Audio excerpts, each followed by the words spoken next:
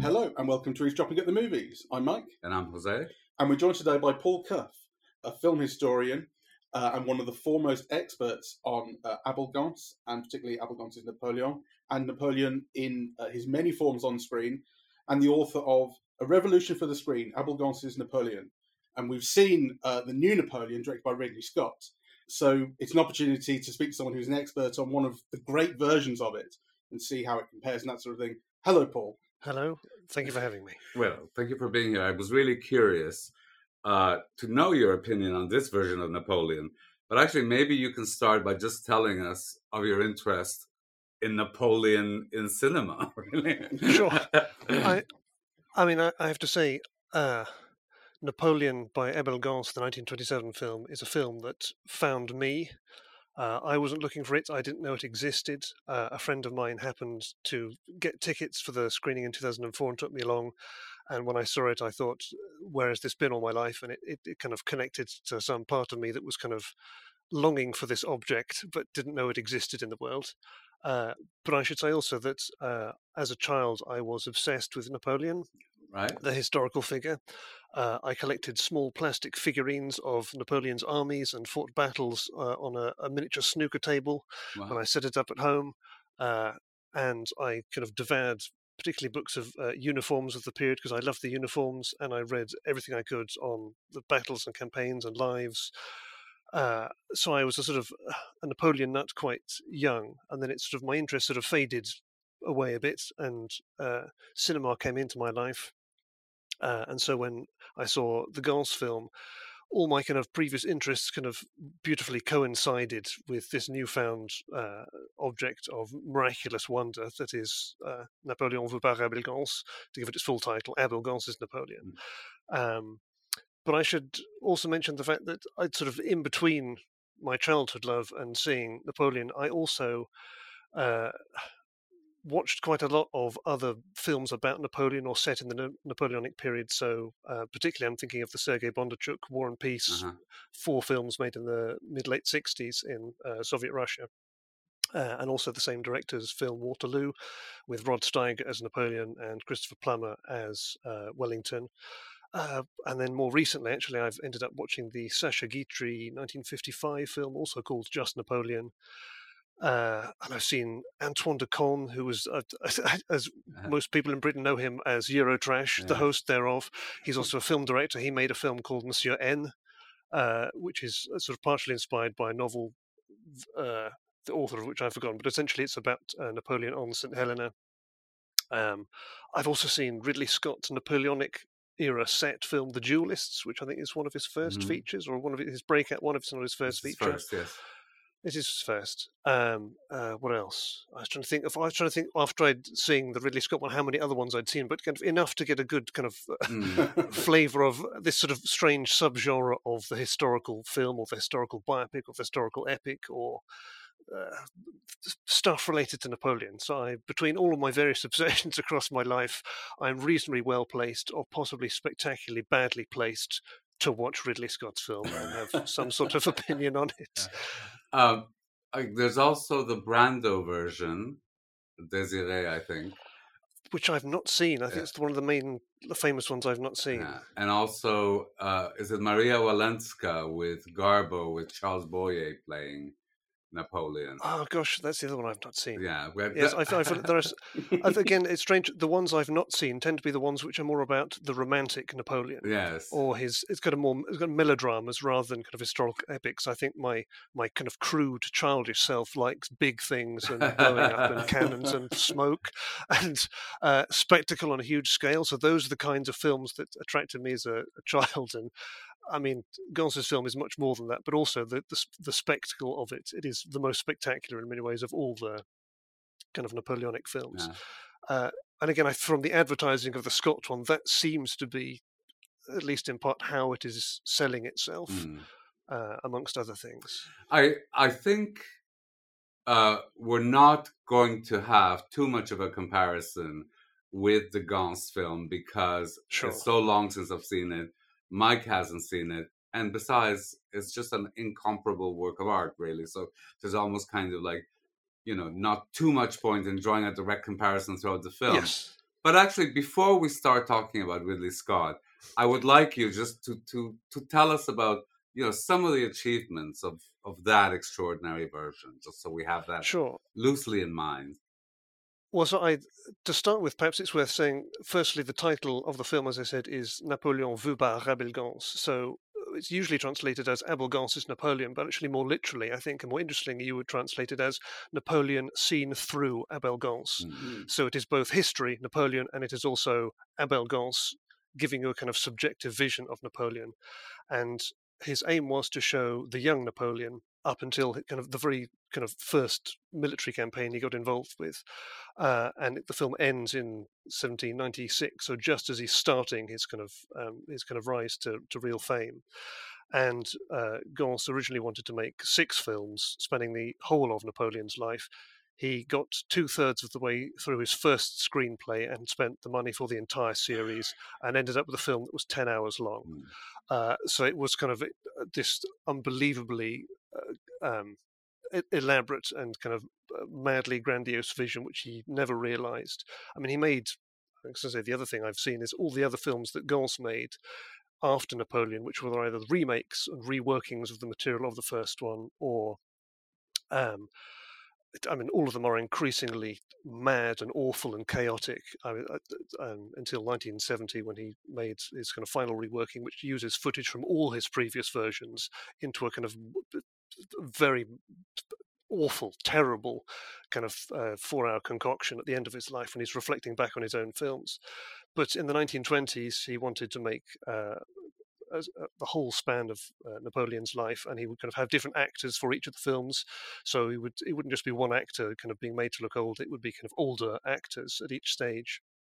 And in the first film, essentially the first episode of 6, which is the only one he ended up making as in something like the form he wanted to, his vision was to show that Napoleon was the last in a long line of idealist Republicans, the first of whom was Jesus Christ.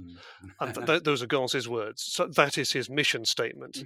That is his thesis, that Napoleon should have been the savior of not just France but Europe, and ultimately kind of the ideal, which was the universal republic. So all kings and kingdoms and empires kind of just demolished, and a kind of universal kind of fraternity declared across the entire world. That was Gance's vision for the future. He wanted to involve the League of Nations and actually create this in some sense in reality through cinema, by making kind of people realize that their own kind of nationhood and individuality was kind of meaningless unless we embraced one another across borders, nations, and so forth. And so all of this kind of mentality went into his film about Napoleon, and he filled it with every conceivable form of camera work and editing, and it's got kind of the most ludicrously complex montages, which end up with single frame cutting to kind of hurl you into the past to make you feel it. It has what we, for the sake of ease, call handheld camera work, but of course the cameras being hand cranked were so massive he couldn't hold them by hands. They're chest mounted on a cuirass that the cameramen walked around with these incredibly heavy things. He built steam-powered motors to put cameras on horseback, so you have the perspective of the horses going along. He kind of put a camera on a massive pendulum swing so it could swoop over his extras to give you the perspective of a metaphor of a wave. And multiple superimpositions, and in the final sequences, split screen. So 3 35mm cameras synced up side by side to give you either a panoramic view of it's twice as wide as modern widescreen. It's 4:1, the ratio, as opposed to 2.35:1 or whatever. But also superimposition, rapid cutting, and different views across your 3 screens. So it is the single most ambitious film I think ever made, technically, still. And it's still just an astonishing, mind-alteringly wonderful experience to watch, which goodness, I've done the commentary for the DVD of it, but I almost don't want anyone to see the film for the first time at home. You have to see it live, because you simply cannot replicate the experience of seeing it live at home. Yes. And I first saw this, and it kind of altered my conception of what cinema was and could be.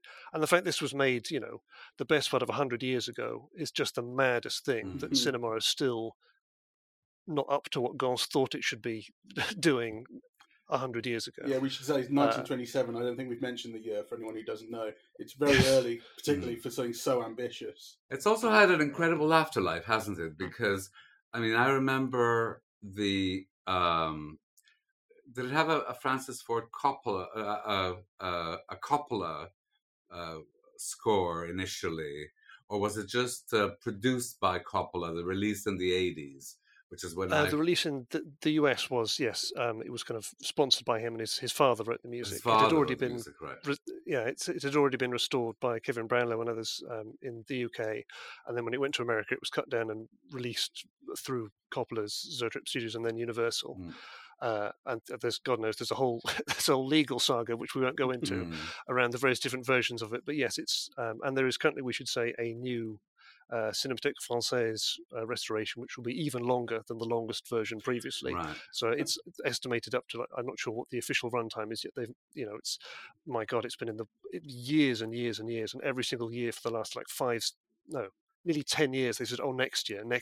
And they've just said again, oh, next year. Right. So supposedly July 24, it's going to be premiered at the Cinémathèque Française. Fantastic. I'll believe it when it happens, because they've said this about 6 times already. But it's going to be astonishing, whatever it is. So yes, its afterlife keeps going. It's a film that, even when they found 6.5 hours of it, originally it was nearly 10 hours. The version Gance first showed, he showed a 4-hour version, which was a kind of, not quite a rough cut, but here's like a 4-hour trailer for the film that I want. And then he showed the kind of the unadulterated 10-hour version. And then, yes, anyone interested should read Kevin Brownlow's history of the film, because it's an unbelievably complex, ludicrous saga. I mean, the film itself has sort of become synonymous with a cinematic ambition, which is itself Napoleonic in its kind of hubris and scope. So yes, it is an extraordinary cultural artifact. So that said, now, what did you think of this Ridley Scott version? You said you're uniquely badly placed to appreciate it. Yes. What do you mean by that? Because, well, I mean, I don't think you can make a film called Napoleon, just Napoleon, without inevitably kind of making yourself comparable or kind of complicit with the other versions of his life. I don't think you can make a film about it and not expect to be compared to previous versions of it. And to start with the positive, I thought the uniforms of the soldiers were wonderful, and the research done into making sure they were wearing the right kinds of hats for the different eras of battle was marvelous. One of the problems with the Bondarchuk from the 60s is they're wearing shakos in 1805 when they had the bicorns in 1805, as everyone should know. But this film, they wear the right hats, and the uniforms are lovely, and but I wished a scintilla of the effort put into the research for those uniforms had been put into the script and the direction and the performances, because I thought it was terrible. I had such a bad time.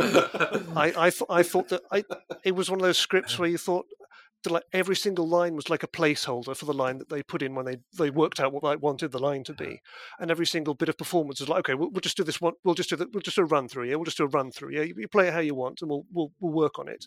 But no one had ever come back and worked on it, and no one had ever come back and put like the actual lines back in.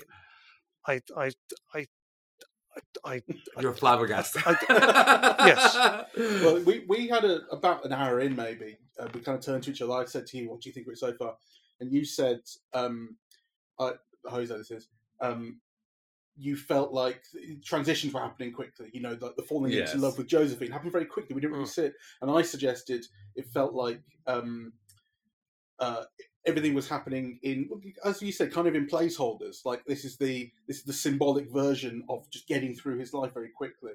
I mean, so my overall view actually is that I didn't look at my watch once, which, in a film that is 2 hours and 40 minutes long is its own kind of accomplishment. So I don't want to lose sight of that because, it's too easy to talk about all the problems that the film has. And, in some things we agree, right? Like I think either there's a problem with the script, or this thing that I was talking about, the transitions, that you really don't see the process of Napoleon becoming Napoleon.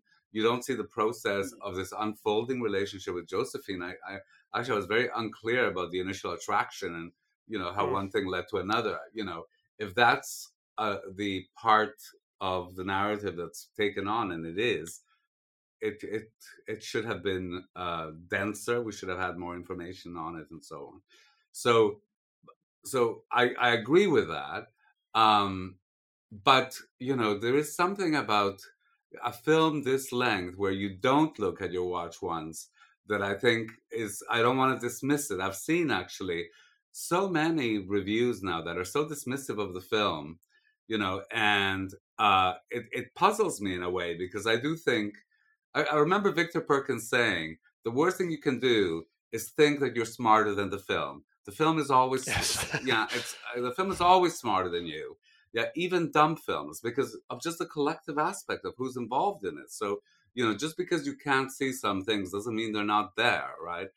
So this is Ridley Scott, after all. He's made an entertaining film. Yeah. So then now, why is it arguably, we'll see what you think, Mike, but in my view, merely an entertaining film? Or did you not find it were you just too annoyed with it to find it even entertaining? Well, no, I mean, I have to agree. I didn't look at my watch once either, and I have to say, I mean, I was quite on a very basic level. I was perfectly happy to sit there for 2 hours and 40. I didn't feel fidgety. I just, it kept moving, but at the same time, inside my skull, my mind was just started rotating around, doing a lot of the work that the film should have been doing for me. And kind of filling in the gaps and trying to work out also. It is bad history, but I don't think that's a problem with any film. I don't mind bizarre accents. I don't mind any. I mean, all of that is kind of irrelevant for the film. I don't think any of that is important. Yeah. But if you're going to change it, you should be doing it for a definite purpose, to make it dramatically, for the sake of the film, work better in some way, I think, and I don't think it was doing that. I don't know if we could just spend a moment on that, Paul. And sorry, Mike, we'll get back to you. But happy to let this. I'm not a Napoleon expert by any means. Can't continue. One of the things that has been really annoying was that kind of supercilious, superior kind of downgrading of the film. Oh, this didn't happen, and this didn't happen, and there was nowhere near the pyramids, and you do think, who cares?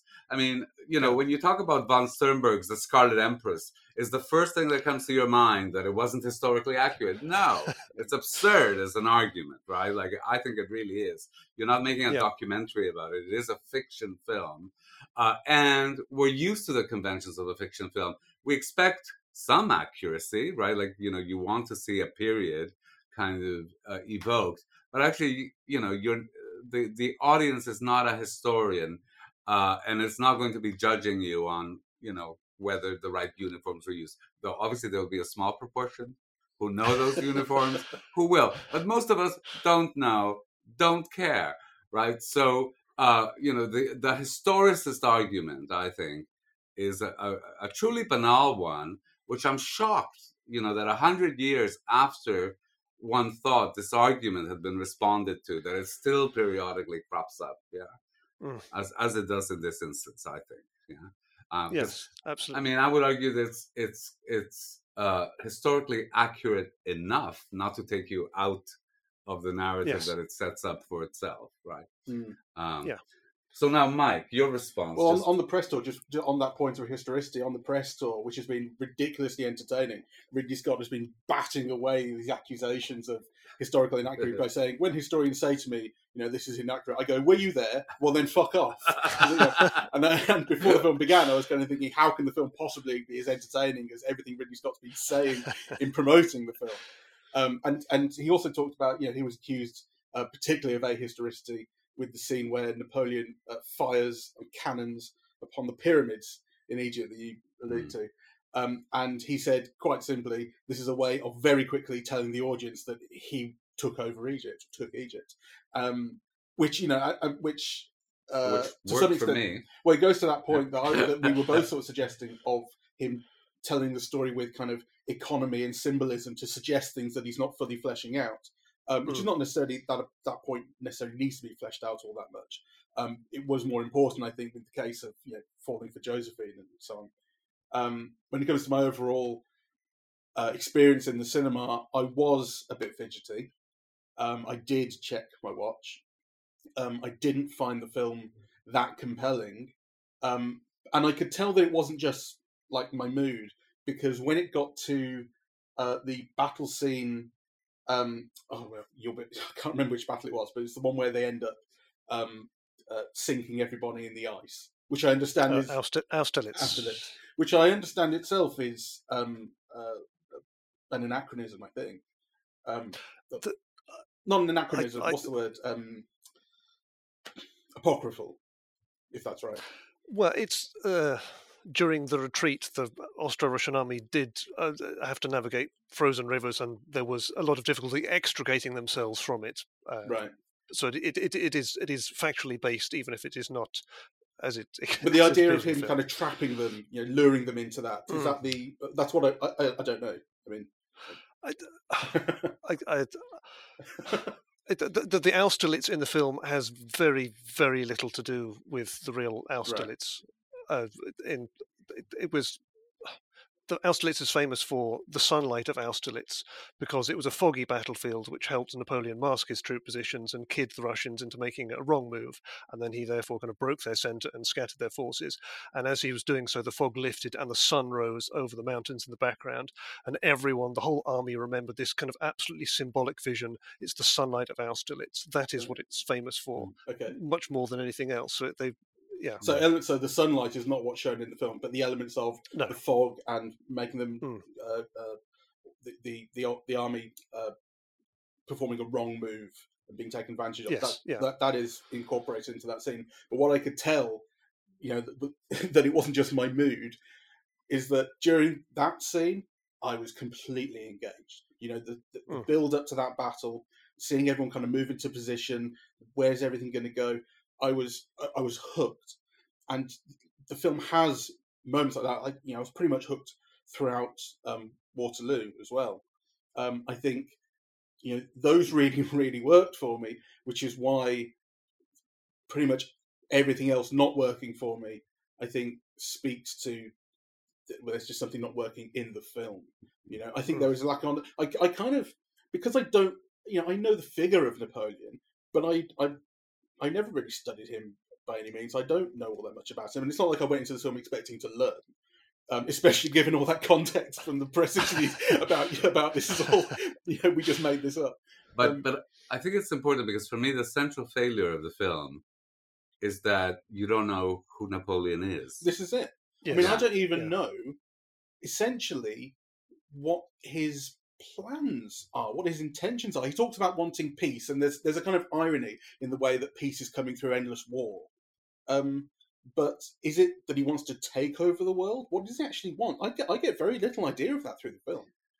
Well, I think it's even more complicated than that because partly because they cast Joaquin Phoenix, who must be 50 now. You don't get a sense of the young Napoleon. How did a young Corsican minor nobleman become Napoleon, right? Yeah, and then what were his wishes and desires when I don't get a sense of that. Did you, Paul? No, I think that's none of the history matters at all if you have a central thesis of your own to propel the narrative, to propel the script, the story, everything.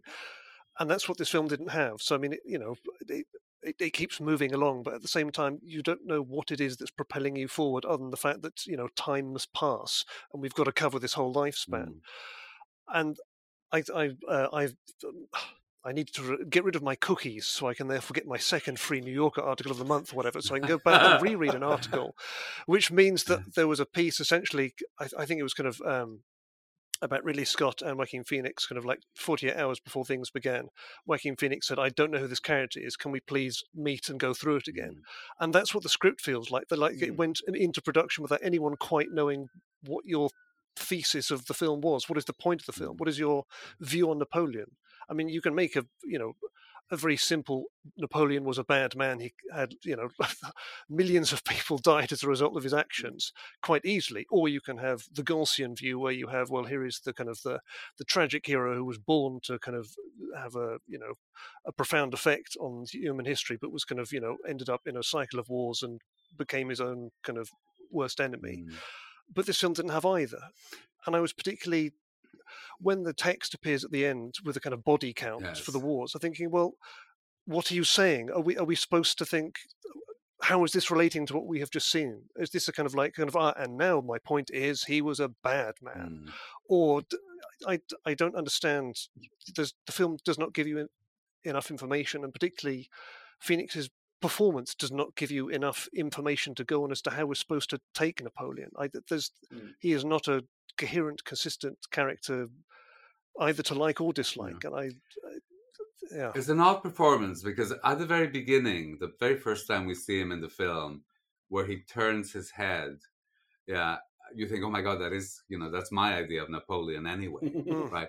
But he's such an odd and very interesting and sometimes compelling actor, but he's always a bit distant. I never felt in this film that you actually got into his head at all, right? Which is a real problem, because Napoleon is so iconic that a large part of a European audience will know about him, will know the loose outlines of the life, will know the hat and the face. Yes. What you want to know is the person, what actually is going on inside that head. And actually, I think Phoenix's performance never lets you in. And I think the other problem, I mean, again, I would be absolutely fine with a film which gave you a complete distance between you and Napoleon. If the point of Napoleon was he was in some way inhuman, that in itself is a kind of a thesis which you could make something of. Sure. I mean, a part of Gance's film is Napoleon's character's journey is from, someone who falls in love, who has lots of feelings, who eventually becomes more and more detached from human life because he becomes a kind of symbol of himself. He becomes the hat, the silhouette. He goes from being, and this is a distinction lots of writers and historians have made, since the 19th century onwards, between Bonaparte, the young man, and Napoleon, the emperor, the man who betrayed the principles of Bonaparte. So you can have that journey to this kind of person who is somehow detached from his kind of real human self. So again, a film which was kind of just showing you that kind of distant, kind of inhuman Napoleon would be interesting. But this film isn't doing that either. It's giving you lots of kind of scenes of his intimate life, and yet you don't get any sense of intimacy. And it's, it was a really awkward performance. There were lots of scenes which it was kind of going for humor, which I found quite awkward. I mean, there were I did laugh at a couple of points. I love the bit where he says, "Destiny has brought me this lamb chop." Yes. I thought that, and I wish there'd been kind of more scenes where the comedy kind of like the jokes landed. But so often it was just a really awkward, like it was searching for a way into the character, literally on screen. Yes. You didn't go into the film already with a kind of a character fully formed, and at the end of the film, he quite literally just topples out of frame, and that's it. And you still don't know him. You still don't have a view on him. You still don't know what the film's view on him is. Yes. And that's a really dissatisfying way to leave a film. What did you make of Josephine? It's Vanessa Kirby, isn't it? And this, because it was going to be Jodie Comer in the original casting, and then she dropped out for whatever reason. And again, she did her best with the script, but I found her performance quite awkward as well, particularly the bit where they were the divorce ceremony, where she was sort of laughing at the line she was being asked to read, and it looked. The whole scene was so awkward, but not in a deliberately awkward way. It was just a kind of, right, this is my first take of the scene. I'll do some things and we'll go from there. But that was it. I mean, I don't want to bring up history, but also my issue with Joaquin Phoenix being, I think he's 49, 50, and him being not really that much different physically apart from his haircut and clothing across the film. And of course, he was several years younger than Josephine in history, but he's a 50-year-old man throughout this film, and that the dynamics of the relationship don't quite work because the film does obey some of the laws in Napoleon being a kind of gauche outsider and she being a kind of, well-to-do socialite who's had numerous previous sexual and romantic relationships, including a marriage and children. But he is an older man on screen, and it's the film never quite negotiates that adequately enough, or it doesn't either ignore it well enough or deal with it well enough. It just sort of, again, it doesn't have a handle on what it's giving us, and it was just, and I get the feeling, kind of, aside from the kind of battle sequences, that was supposed to be our kind of our through line through the film, was their relationship. Absolutely. And it was a real problem that it never quite gelled into okay, is this meant to be a real loving relationship that is kind of sullied by his ambitions, or is it not meant to be? Is it a kind of cynical arranged marriage, as it were, for the sake of her, keeping her place in society, and kind of him using her connections to get promotion and so forth, which is absolutely how the relationship is used in other versions of his life in cinema. There's a line where she says, because he kind of humiliates her and says something like, without me, you're nothing. And then she turns the tables on him and says, without me, you're nothing. And I think that becomes the leitmotif of the film, that actually, as soon as a divorce happens, his career and his status and so on unravels, right? So I think that the film does follow that line of, without me, you're nothing. But actually, we're never shown, why is he nothing without? What does she do for him that makes him, win battles or, win thrones? I mean, that aspect. The implication I took from that scene is, essentially, there was a kind of transgression to it of the most important figure, sort of this thug to some, violent, winning battles and so on, but he's nothing without this woman. But what you say about her connections socially and that sort of thing is not an impression I got at all from the film. That if that's what she means by that, in some sense, that's not what I got. What I took from that was it's the romantic thing, is that I can make you weak. You know what I found most what took me out of the film the most upon the introduction of Josephine, and this is maybe to contradict myself earlier about historical accuracy, was her hairdo. Right, I couldn't place that hairdo because it looked like she'd been sent to the guillotine or something. Right, like it was a very short haircut, and I didn't know whether it was meant to evoke that or that she'd been in prison. Or again, this is a perfect example of the people who do the costumes doing far more research than the film then uses or explains. The reason is they're at a survivor's ball. And the survivor's ball, you dressed as if you were on your way to the guillotine because you were celebrating the fact that you didn't go to the guillotine. So you had your hair cut short because that was the way they made sure the blade could get through the neck. You got all this elaborate hair out the way. Right. They wore kind of very thin red ribbon around their necks to symbolize the red slice of the head. And all the people doing the costumes have done their bloody research, and they know what all this means, so they dress everyone specifically, but neither the script nor the direction either explains it to us to say, hey guys, this is what this means. Well, the script contradicts it, because the film begins with Marie Antoinette, and she's not with all her hair. Yes. So yes. And again, I mean, the opening scene also reminded me of the Napoleonic film that Joaquin Phoenix is in that's better than this by a long way, which is Quills. Which is Philip Kaufman. It's from 2000. It has Jeffrey Rush and Kate Winslet. And it's a marvellous film, and it's about the Marquis de Sade. And so the first images of the film are kind of a woman's head of hair being brushed back with these kind of leather gloves, and she's kind of sighing, and it's this kind of close-up, and you think she's kind of being, having a marvellous time off camera. And then it's pulled back, and you realise her head's being put in a guillotine. And then you watch it being cut off, and then you cut to de Sade watching from the window. And it's this perfect, that's how to use a guillotine sequence in a kind of an unusual way and make it kind of really disturbing and erotic and kind of, it's marvellous. And in that film, Joaquin Phoenix plays the priest in charge of the asylum, who then falls in love with Kate Winslet, but she's killed, and then he kind of essentially has sex with her dead body. It's a fictional film about de Sade's demise told in a manner akin to de Sade telling it. The film is a kind of de Sadean take on de Sade. It's really wonderful. Fantastic screen death of de Sade. He chokes to death on a crucifix. It's wonderful, wonderful.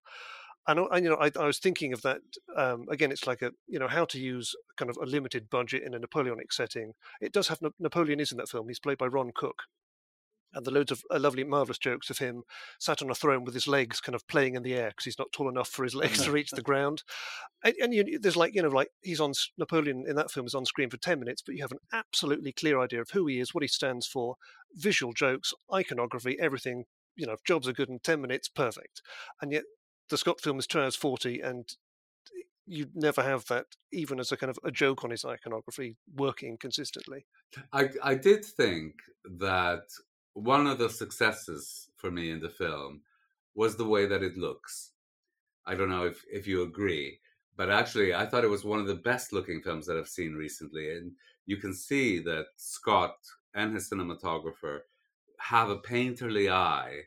And I was thinking, just a random thought, that it's so interesting because he does have like a painterly eye, and he's reputed to do sketches, of everything, of every shot and so on. And yet, in a weird way, it's not a cinematic eye. Yeah, so do you know what I mean? That, he kind of films things in an interesting way, but it's always interesting kind of within the shot. It's not a kind of necessarily an inventive way of filming it. It's just, a kind of a painterly way of filming it. I don't know if you have any views. It was very pretty and very good. I mean, I should say also that The Duelists, his first Napoleonic film, that is absolutely gorgeous to look at. I mean, it's a much smaller budget, but absolutely impeccably costumed. And again, it's just two characters having duels across the Napoleonic period privately. So you don't have to have any battle scenes at all. So you can spend lots of money just getting like 2 sets of costumes for two characters right across the film. And it's beautiful, just the kind of countryside, the settings, everything was fabulous. I didn't think this film looked as good as that in terms of landscapes and things. I thought Again, I should also say, I'm from the countryside, and so I can recognize seasons and times and places. I'm very sensitive to that on screen, and it bothers the hell out of me when you say, here is June 1815, and the trees don't have any leaves on, and it's clearly not fucking June on screen. And when you put a title on screen telling me it's June, and it's clearly not June on screen, that's not history as such. That's literally just scene setting, that's kind of location, that's landscape, etc. So, I mean, I didn't have a problem with the film, the way the film looked, but my memory of The Duelists is it was a much better looking film and had a much clearer sense of actually moving through the seasons in the way that this film felt. It was cutting corners a lot. I feel like a lot of it was filmed either in early spring or end of year, and they kind of had to cover 25 years of narrative across multiple seasons, and they did it over quite a short stretch of time, filming quite quickly. Sure. Which is fantastic economical filmmaking. Bravo, well done. But I feel like it shows in places. I did think it was the film that really showed its budget. So it's reputed to be between 130 and 200 million. And I was thinking, for me, how wonderful it was, to see a film where it did look like it had hundreds of extras, if not thousands, rather than having CGI. And I felt it did make a difference in terms of how everything moved and felt to watch. And I did think it was very beautifully lit, actually. There were moments like the coronation scene, which is it a David painting? It's a famous painting, right? And I thought it evoked kind of like the richness of the oils and the colors, and you recognize the composition. There was something kind of very enthralling about it, actually, for me. The film is certainly making use of CGI though in those scenes. Though, I mean, I'm not doubting. Absolutely, they'll have extras, and then CGI will give you 1,000, 2,000. But it doesn't feel like little cartoons. It feels like people. No, so they must have used a high degree of real people. And I mean, one thing. I mean, I should say at the outset, I absolutely love the Sergei Bondarchuk films from the 60s, and Waterloo was 1970, 71. For the War and Peace films, he had the entire Soviet Union working at his disposal to produce uniforms. So he had 14 museums, I think it is, churning out, giving him real artifacts. He had between 12 and 13,000 extras, and they're all on screen. and you can tell. I mean, he's got kind of cameras on wires going over these like miles and miles of battlefields, carefully recreated with all the redoubts and things for the Battle of Borodino, and he just lets the camera swoop over these literally thousands and thousands of fully uniformed people and guns and horses, and it's just astonishing. And Waterloo had, I think, 10,000 extras. Again, Dino De Laurentiis arranged things, wink, wink, with the Soviet army, so they would lend a helping hand. So it's 10,000 extras plus lots of mannequins as well. And the one thing that's really bothered me with particularly with Waterloo, just because it's Waterloo and just because there's a film called Waterloo, it's one of the most famous battles in human history, and there's so much iconography of the battle in paintings, panoramas. There's like 200 years worth of iconography around the battle. And for Bondarchuk's film, he makes sure that every single shot of his film is filled with people, like real, actual people, like terrifying amounts of smoke and explosive, and horses visibly being like killed in stunts on camera. It's a overwhelmingly brilliant kind of logistical work of choreography. And so I was much less impressed with a few hundred people in a muddy field fighting it out, and the fact that in the background of all the shots, there's empty fields, empty space. This was the battlefield was very small, and it was, I think, like 70,000 people versus 70,000, and then 50,000 more Prussians arrived. Yet this was literally, you could not move for people. The casualty rates were appalling. So I was much less impressed with the battle on that basis. And I know it's ultimately unfair to judge it by another film standard, but I have seen this before. I know what you mean, though. It didn't look all that big, Waterloo, in this. Yes, and it's particularly because at the end credits he says, like 30,000 people died in one day. Well, I sure as hell didn't see 30,000 people, or even 300 people on screen. What battles are you describing? You've not given us these titanic struggles. And so its point about death rates and casualties and all the rest of it, we just haven't seen that. I mean, at the end of Waterloo, you get these marvelous kind of this kind of dark battlefield, and essentially all of the extras now reappear as corpses, and he kind of pans and tracks them, and you see that, my God, it's just the camera keeps pulling back, and it's just so many bodies, and you think, okay, that is the aftermath. With this, it's just some text 20 minutes later. I'll say so two things. I mean, I think first of all, you're not just comparing films, you're comparing like almost two different eras of a cinematic apparatus, right? Like, True. So I think, clearly in comparison to those, I grant you're right.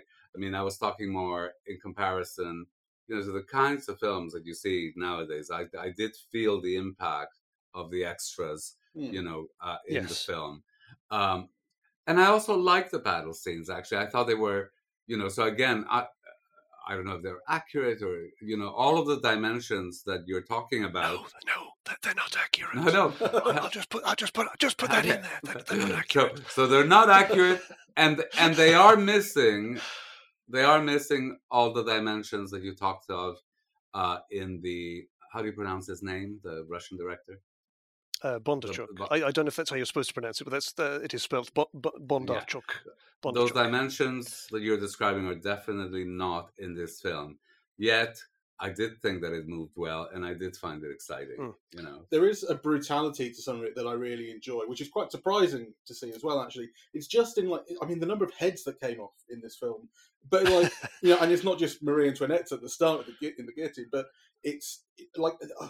I think it was in Waterloo, a cannonball takes someone's head off in like the lower left of frame in a scene which has hundreds of people, and I noticed it, and there's a flash of red blood. And you go, wow, that just happened in the corner of the screen. Like, it's some real, at the start, when Napoleon rides into battle and his horse gets blown apart, Yeah, I thought that was great. Yeah, and a real surprise, because you don't see that so much with animals. Kind of brutality towards humans is one thing. You tend to see it relatively little with animals on screen, and so that was quite a shock and a kind of introduction to some of the things we would be shown.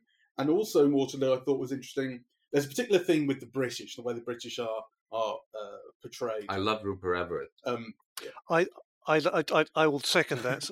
He knew exactly what sort of script this was, and he gave that beforehand. and it's very much a kind of he stood there behind his troops, sending them in, and then we'll be home in time for tea, sort of thing. And there's a reservation. I mean, the British are the only ones drumming during, and the one guy gets taken out by a cannonball, and the other drummer is still stood there, not doing anything. So that's his job. But then you get shots of, and it's only a few shots, but it's really down and dirty, just people on the ground mashing each other's faces in, like it's a real scrap, right? And there's a big difference there between the kind of the honourable fighting and the reservation and the decorum, and you've got a sniper with Napoleon in his sights, and he says, "Don't shoot him, we don't do that." And then on the ground, you've got people just beating each other's faces in, trying not to die. Yes, that line is in Waterloo, the film Waterloo. But it's Christopher Plummer has his own marvelously kind of very cold, distant, polite performance. I mean, again, no one likes Waterloo, but I would defend it on so many levels. It's not a great film, and it has lots of rough edges and absurdities, but it is quite marvelous. And I do love Plummer's performance in that. There's lots of that film has it has more time to devote to kind of Wellington and Napoleon as contrasting kind of characters, and who, of course, again, well, famously, they never met. They met on the battlefield one time, and it kind of ended Napoleon's career. They didn't, have tea on a boat afterwards. And Plumbers is a marvelously kind of cool, cold character, but he also has compassion at the end. The Waterloo quotes a lot of kind of historical lines from the characters, and it's even if it does take lots of liberties, but at the battlefield at the end, Wellington is there, just kind of walking slowly with his horse through these just fields of dead and mud, and it's this famous line: "Next to a battle lost, the saddest thing is a battle won," and he's just looking at it. You get that kind of moment, which again you don't in the Scott film. It tries to do all of that just in a kind of, oh yes, and here's some text: 28,000 people dead. Okay, it's well done, economic filmmaking again, but it doesn't make enough of it to make more of either the character of Wellington or the aftermath of the battle. Did it say 28,000 in one day? I thought it said 49,000 in one day for Waterloo. Oh, just a technical point, but that's all. It was a lot. I didn't get the brackets one day thing either, because all the other battles were most of the other battles were one day, apart from the Russian campaign as a campaign as a whole. But anyway. What I took from that text at the end is you were saying what are you supposed to get from it? The 3 million dead. It comes across as a kind of surprise, I suppose, because you have seen wars and things, but you don't get that feeling of the scale of the death that he left in his wake and kind of what he produced. And it's really a sense of importance. This man was important. This is what he left. And then in the context of everything else, you're like, well, why is this the first time I'm feeling this? Surely the whole film should have been getting me to feel this. So I think the film, to me, and it's a question for you. Is this a very British take on Napoleon? I was going to ask that. Because I thought, he affected all of Europe. I mean, he took over Spain, right, Napoleon? Which doesn't get a mention. But, they're very mixed. To a lot of people in Europe still to this day, Napoleon is a hero, right? He's not just like this person who killed 3 million people the way that the film would have it. So, and I thought it was also weird because, kind of, in Europe, I think, Napoleon is a live figure, whereas actually its main market, which I imagine to be America, obviously there was the French-Canadian versus English kind of war in Canada, in what is now Canada. But aside from that, it didn't ripple very much, did it? So I can't say what an American audience's stake in this story is. No. I think the only stake historically is the fact that Napoleon sold Louisiana and what is all like the whole of the mid-south of America to America, which had big repercussions, but was ultimately that was done through lawyers. Right. It was paperwork. It wasn't anything more than that. But yes, the trouble is I don't know what opinion this film has about Napoleon in order to answer that question, to see if it's a very British view of it. I would say I feel like Rupert Everett's performance is a wonderfully unsympathetic version of who the British are, and you get the ambassador earlier in the film, who's also kind of, he has no manners, and it's a kind of all the the very few British kind of commanders or kind of people you see of a higher rank are just sort of snooty caricatures. So I don't feel the film has any particular sympathy with Britain either way. It felt to me like self-deprecating humour, that stuff. I laughed at it. I recognised it as the joke about what we're like. But the joke about what the upper class are like, yeah, which I think is also different. So I think there is a kind of the upper class, the king, the ambassador, and so on, are captured in a very affectionate way, in a way that the joke does land, or the character works. It worked with our audience anyway. But I'm thinking more just about the point of view on the character and the life. Yeah, which to me, that ending makes it seem, well, that's kind of a very particular perspective on it. Yes, that was the impression I got from the ending, but I couldn't sort of reconcile that with what I've been watching for 2 hours 40. I mean, in the sense that it is. I mean, I wouldn't say it was a sympathetic portrait of Napoleon. I mean, it's certainly not a kind of very kind of complex one. The politics of what's going on is very kind of sketchily kind of filled in. It gives you enough to kind of give a sort of sense of why he kind of kept on fighting, but not much more than that. I mean, all other versions that I can think of do much more kind of legwork to give you much more of a grounding in a sense of what was going on and why he might be making these decisions, for good or ultimately, for catastrophic ill for everyone essentially. But I would sort of say it is. I mean, it's certainly not a French perspective on Napoleon. It probably is ultimately a British one in the sense that it would much rather kind of tidy him away as a kind of chaotic autocrat with kind of who was a grubby little figure who did some pulled off miraculous feats of strength and arms and all the rest of it. But again, I find it very difficult to try and work out what this film's view of Napoleon is. It's simplistic, which is a kind of the British viewpoint of Napoleon. It is a very warped view of, one, who beat him, two, how much involvement the British had in it, and three, what he was trying to do, or how his actions in Europe have their context in the place of Britain's actions. Say, fine, Napoleon, destroyed borders in Europe. How terrible he went to Egypt and conquered Egypt. And well, who invaded Egypt afterwards? The British. Who then invaded India? The British. Who conquered large parts of North America? The British. Who kept on slavery 30 years after this point? The British. Who had an entire empire governed at gunpoint? The British. Apparently, we don't look at that and say, okay, in that context, how do we view Napoleon? In the same way, the Russians who, in the decades before Napoleon came to power, they made their border something like kind of 500 miles further west than it was. They occupied the whole of Eastern Europe. But Catherine the Great and her successors are not known as disgusting megalomaniacs who destroyed lives and everything. But that happened. Austria kind of conquered the whole of Italy and ruled it for decades, but apparently that isn't megalomania. Prussia expanded massively, but apparently that isn't megalomania. But no, Napoleon is megalomania. How dare he do these things? All of this is interesting, and the debate still goes on about all these things, but the film has no interest or time or, frankly, ability to deal with any of these issues. It can't, it doesn't, it has no interest. It's a debate that happens for historians. It's not in the film. It has no interest in legacy either, I think. It implies its importance with that 3 million people dead, and here's a list of battles. But that's immediate. In these years, in these decades, 3 million people died thanks to him.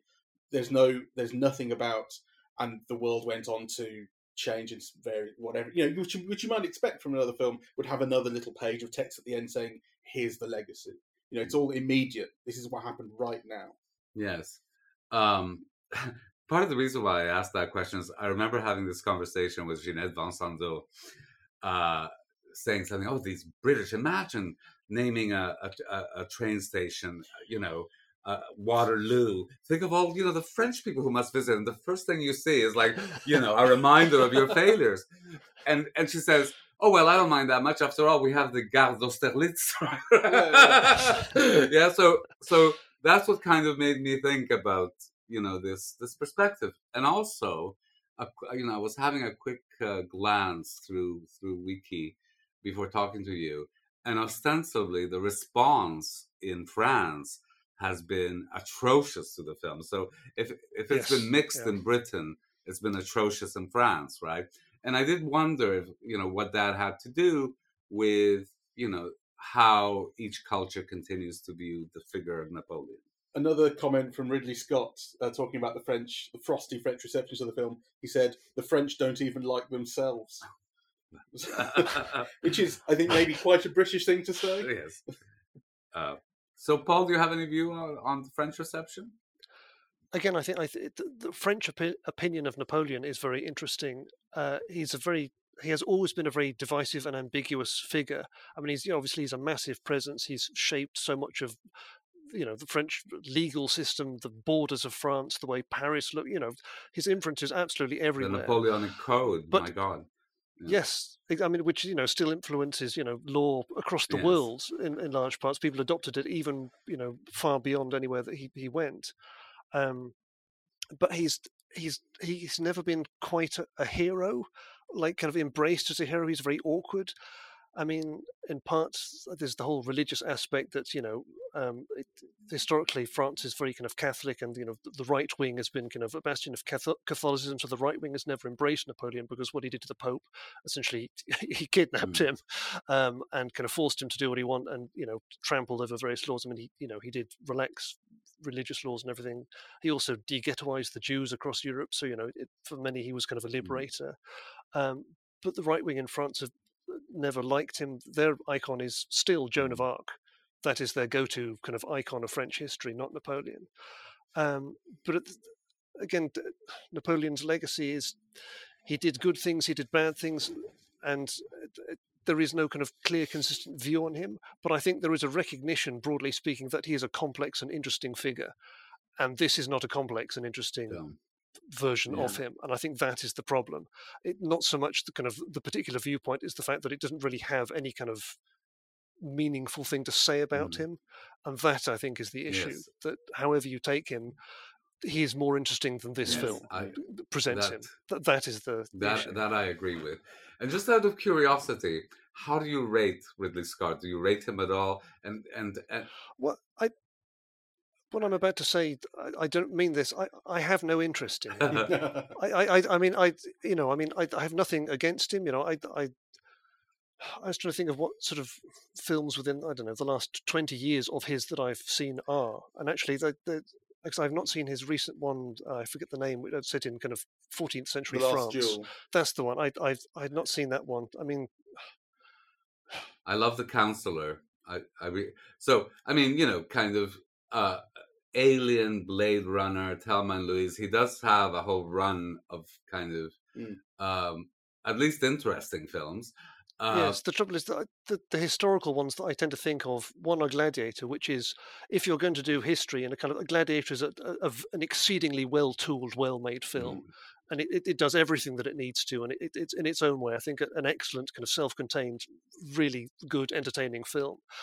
I really didn't like Kingdom of Heaven. No, I didn't either. Which again was filled with kind of lots of beautiful images, but had a kind of a kind of like an anti-personality in the form of Orlando Bloom, as this sort of sucking vortex of nothingness at the heart of the film, just like leeching meaning and charisma. It's just, my God, how can you base a film around that performance? God.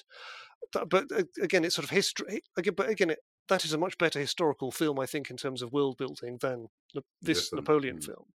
And in Gladiator also is kind of, I think it's not a great, profound masterpiece. I don't think it has anything really to say, but I think it's exceptionally well put together. Gladiator went through which my is mind. Sort of what I was. Sorry, I was sort of expecting that with Napoleon, and it wasn't. Sorry, no. Sorry, Gladiator was going through my mind while I was watching this, thinking of the big personalities, and I mean that film they repeat so often. Win the crowd, shows to the crowd, and I wish there was some winning the crowd in this film. Yes. And you think about Joaquin Phoenix in Gladiator, and he's got a secondary role. But he doesn't do much at points. But what you get from his grumpiness and his scowling and all that is so rich, and you feel everything's going on. And here, Napoleon in some ways is played in fairly similar, kind of similarly, and you don't feel any as you were saying, Jose, the sense of who he is and what his character is and what he's thinking, you don't get in this. But it brings me. One thing I wanted to pick up is something I think, Jose, you said very early on about the film, the way that Napoleon moves through time, the way it kind of like progresses and cuts in between, like whole years disappear in between things, which I felt was a real issue for me, that it didn't make enough meaning and purpose behind how and where it was cutting, and you were losing time. I think even something like Gladiator, where you have when God, whatever his name is, either the character or the actor, I've forgotten everything. Maximus Decimus in Gladiator. Meridius? That's the one. Let's stick with Maximus. When he's kind of when he's remembering his past, and you get those kind of visions of his kind of hand going through the corn, and that the cutting is so precise and it's so limited, you get a very clear sense of past and present and what it means. There's a kind of reflection on what is lost in the past and what he's trying to kind of get, and all the rest of it. In Napoleon, there's no reflection on the passing of time. Yes. And that is something that so many of the other Napoleon films, I think especially the Gance film, does so pertinently, is reflect on it, the passing of time on screen. And when it kind of moves through time, it's so, other versions are kind of so more precise in what they are trying to do by moving through time in the way they do. A cliche in Napoleon films, which is often used as a moment for that, is the exile in Elba, right? Which I was expecting a moment of reflection, of sadness, of looking at the past and how did I get here? But there was none of that. I mean, I didn't get that in that scene. That was with the young girls. Yeah, kind of. That was St. Helena. Oh, so that was St. Helena. Oh, sorry. Okay. Yeah, but yes. No, sorry, go on. No, I mean, both. But I mean, again, his first exile on Elba, it's like blink of an eye, like 4 or 5 shots. Again, no sense of context or how any of that worked. And similarly with St. Helena, I wanted more time there. Again, that's very. I mean, Monsieur N, the Antoine de Conte film, is entirely set on Helena and shot on Helena, which is very rare. And it's not a particularly good film, but the first shots where Napoleon lands and these huge waves are just like bursting up the cliffs behind them as he's shaking hands with the governor, and it's like, what, this is why you go to location to shoot that. It's a amazing shot. And the only other film which does it was, well, so Gance wrote a screenplay. It was the 6th film set on St. Helena, which is an astonishing screenplay. Like, he described it as a Titanic bourgeois melodrama. So it's kind of like this great figure brooding on kind of the loss of empires, and then it ends with his death. And there's these kind of visionary passages of kind of waves like climbing up the cliffs in slow motion, and hallucinations and visions and all the rest of it. St. Helena is a fantastic place for someone to reflect on the past, and again, it was virtually nothing in the Scott film, and surely that is the moment when you can look back on things, and if you've not had time to reflect on the way, as this film has not, give it an extra 5 minutes there and do something. Give us some sense of what does the character think of himself? I don't know what the film thinks of him. What does the character think of himself? But even I didn't get even that. He seems to accept something about himself at that point, because he tries to claim that he's the one who burned down Moscow, and the young girl says it's common knowledge that you didn't, that they did it to themselves. So he's trying to, he would like to sell this idea of himself, even to these 2 young girls, as this man, this figure, and he wasn't. So building a legend is, but that's not a reflection. Well, I suppose it can be a little bit of a reflection on the past. No, but it gives you really some sense of character, though. Yeah. I mean, the thing about Elba, which is so disappointing, is it just, in a blink of an eye, he writes, "It's been 300 days I've been here, I want to come home." And you're like, why couldn't I see him for 10 seconds being furious or upset or longing or calculating? He just he looked a bit grumpy and pissed off, and then he's off on a boat again. Yes. So when the lines about with the children in the Scott film, that is a scene in Gance's screenplay, because it's a scene in the book, that girl on screen who was Betsy Balcom, who Napoleon stayed with her family whilst his lodge was being built on St. Helena. He stayed with that family for a few months, and he did interact with her, and she wrote a lovely book about him, saying, he was such an interesting kind of man. But again, it makes nothing of the fact that Napoleon's son he never sees his son again. Yes. And in all of the other films, that is not only just mentioned but made something of. The point of Napoleon's playing with these children is his real child is thousands of miles away, and he will never see him again in his life. So, especially as this film has made so much of the idea that he needs an heir, he wants an heir, and he finally has one, and then it's almost immediately forgotten.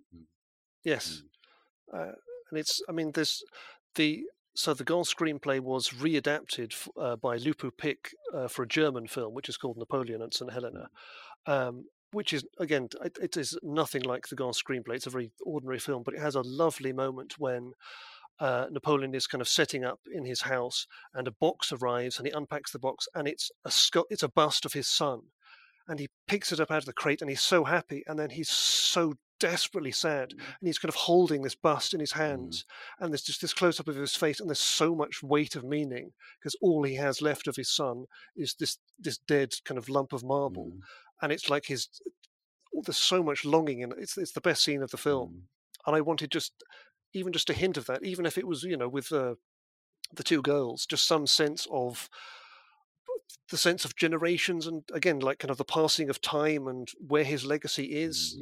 It almost wants to make it look like he has no legacy in that scene, like to choose to round off the film with this thing about him wanting to be remembered a certain way and being disabused of that notion. No one's going to remember you like that. To choose that to be the way it signs off, and then he just dies is. And then you're going, but this is 200 years ago, and you're making a film about him now. A little respect, Well, okay. He's still important. He has a legacy. Why are you making a film about him otherwise? So we've trashed the film for about an hour. So are there any redeeming values to it? So again, I thought that it was. Well, I agree with you, Paul. But nonetheless, I want to get at what made it so entertaining. Yeah, why was Yeah, I think that's an interesting thing maybe to end on, really, because it lacks complexity. Some of the scenes feel a bit kind of they lack finesse. But nonetheless, what is it about this film that meant that neither you nor I looked at our watch for 2 hours and 40 minutes. That is an accomplishment, I think. Because in so many much shorter films, you're looking even as you're being entertained. So, any positive thoughts about this film? Was it just the hats? It was. I mean, again, it's all perfectly competent. I mean, it's perfectly competent from beginning to end, and I think perhaps also the fact that it never reflects upon itself really at all sort of keeps you going through it, because it never asks you to look at what's going on too carefully, because perhaps if you did, you would be more disappointed, you'll be more distracted by what's going on at this moment. I was thinking, I know, Jose, recently you were reading a lot of Stefan Zweig novels. May I please recommend his almost exact contemporary, but in my view, superior writer, Josef Roth, R-O-T-H. Okay. And he, Radetzky March is his most famous book, but he did actually write a book about Napoleon. And it's not one of his best ones, but the way it is divided up, and Roth is an extraordinary writer. He keeps you going, but keeps doing astonishing things, like in a sentence. The way the whole thing will suddenly turn just in a sentence is astonishing. And his Napoleon book, his chapters are often just one paragraph. And mid-scene, the scene will be like kind of 10 chapters. And the fact that he breaks it up into paragraphs is so significant, because like something falls to the floor and Napoleon looks at it, end of chapter, next chapter. It's like you would have to do that in a film with like a dissolve or a break or something. And this film never had that, which was both an advantage, and then it kept moving, but also a disadvantage, and then it kind of denied itself any chance to make how it was going forward through time meaningful. It kept like all its balls juggling in the air, which is fine, but it wasn't do anything. There was no payoff to the trick, as it were. Even an accident would have been interesting, but the fact there were no accidents at any point, fine. You get to the end of the film and you've not looked at your watch, but that is in itself a kind of problem. I almost sort of wanted like some ruptures, some breaks somewhere to think, okay, well, this is an interesting rupture. Okay. It's too the smoothness, just the kind of the endless steady pace was it's the reason I didn't look at my watch, but it was also one of my real problems with the film.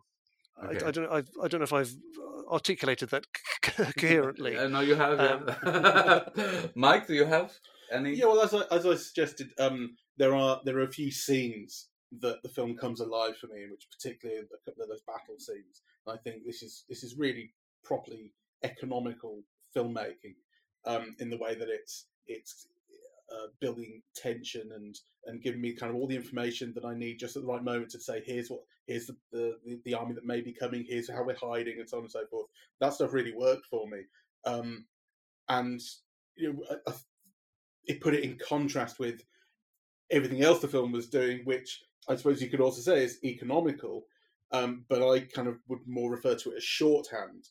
It's that, like I say, that stuff with Egypt, the stuff with the relationship. Like, I think the thing with the relationship is you just get these shots of Josephine with this sort of low cut dresses that she's wearing, and you go, wow, she's got a fantastic pair of tits, and you go like, that seems to be the way the film is condensing the attraction. I think maybe that's just my personal prejudice about Vanessa Kirby's tits, but I think she's that was the fashion of the day. I think she's kind of shown off in that way. And the thing with Egypt, it's done in shorthand. He's shot at the pyramids, and we just know that he took Egypt and so on. So it worked for me at times, and it didn't work for me at other times. But as I said to you, I did check my watch, and I did find myself bored, and I kind of was thinking, where is the dramatist? Where are we ultimately going? And when you move from, the film is constantly bringing up titles of 1799, 1812. Here we are. This is the Battle of so and so. This is the conference with so and so. And you're like, what led us here? And where are we going next? The kind of, I don't want to say it felt like reading a Wikipedia page. I think that's too dismissive. But it felt like, here's just the list of things that happened in his life. Let's move through them. Didn't feel motivated. So that's my ultimate answer. Like, there are points that works, but most of the time I wanted much more. We're going to give you the last word, Paul.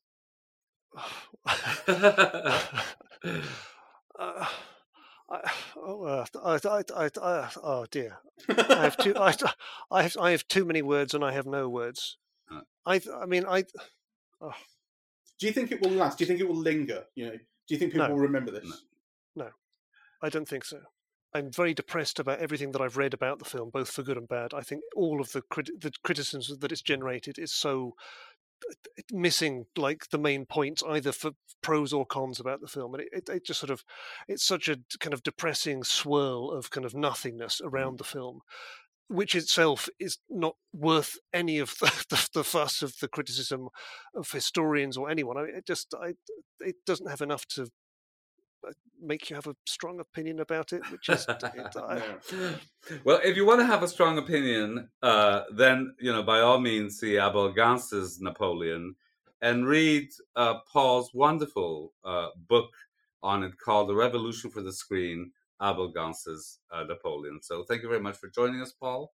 Well, thank you very much for letting me be here. Thank you. It's lovely to have you. I learned an awful lot. We are eavesdropping at the movies, and we are on Apple Podcasts, Audible, Google Podcasts, Spotify, SoundCloud, and YouTube. On social media, we're on Facebook and Twitter at Eavesdrop Movies, and Blue Sky, eavesdropping.bsky.social. And the website is eavesdroppingatthemovies.com. Okay, thank you very much. Thank you very much. Bye-bye. Thanks, Paul.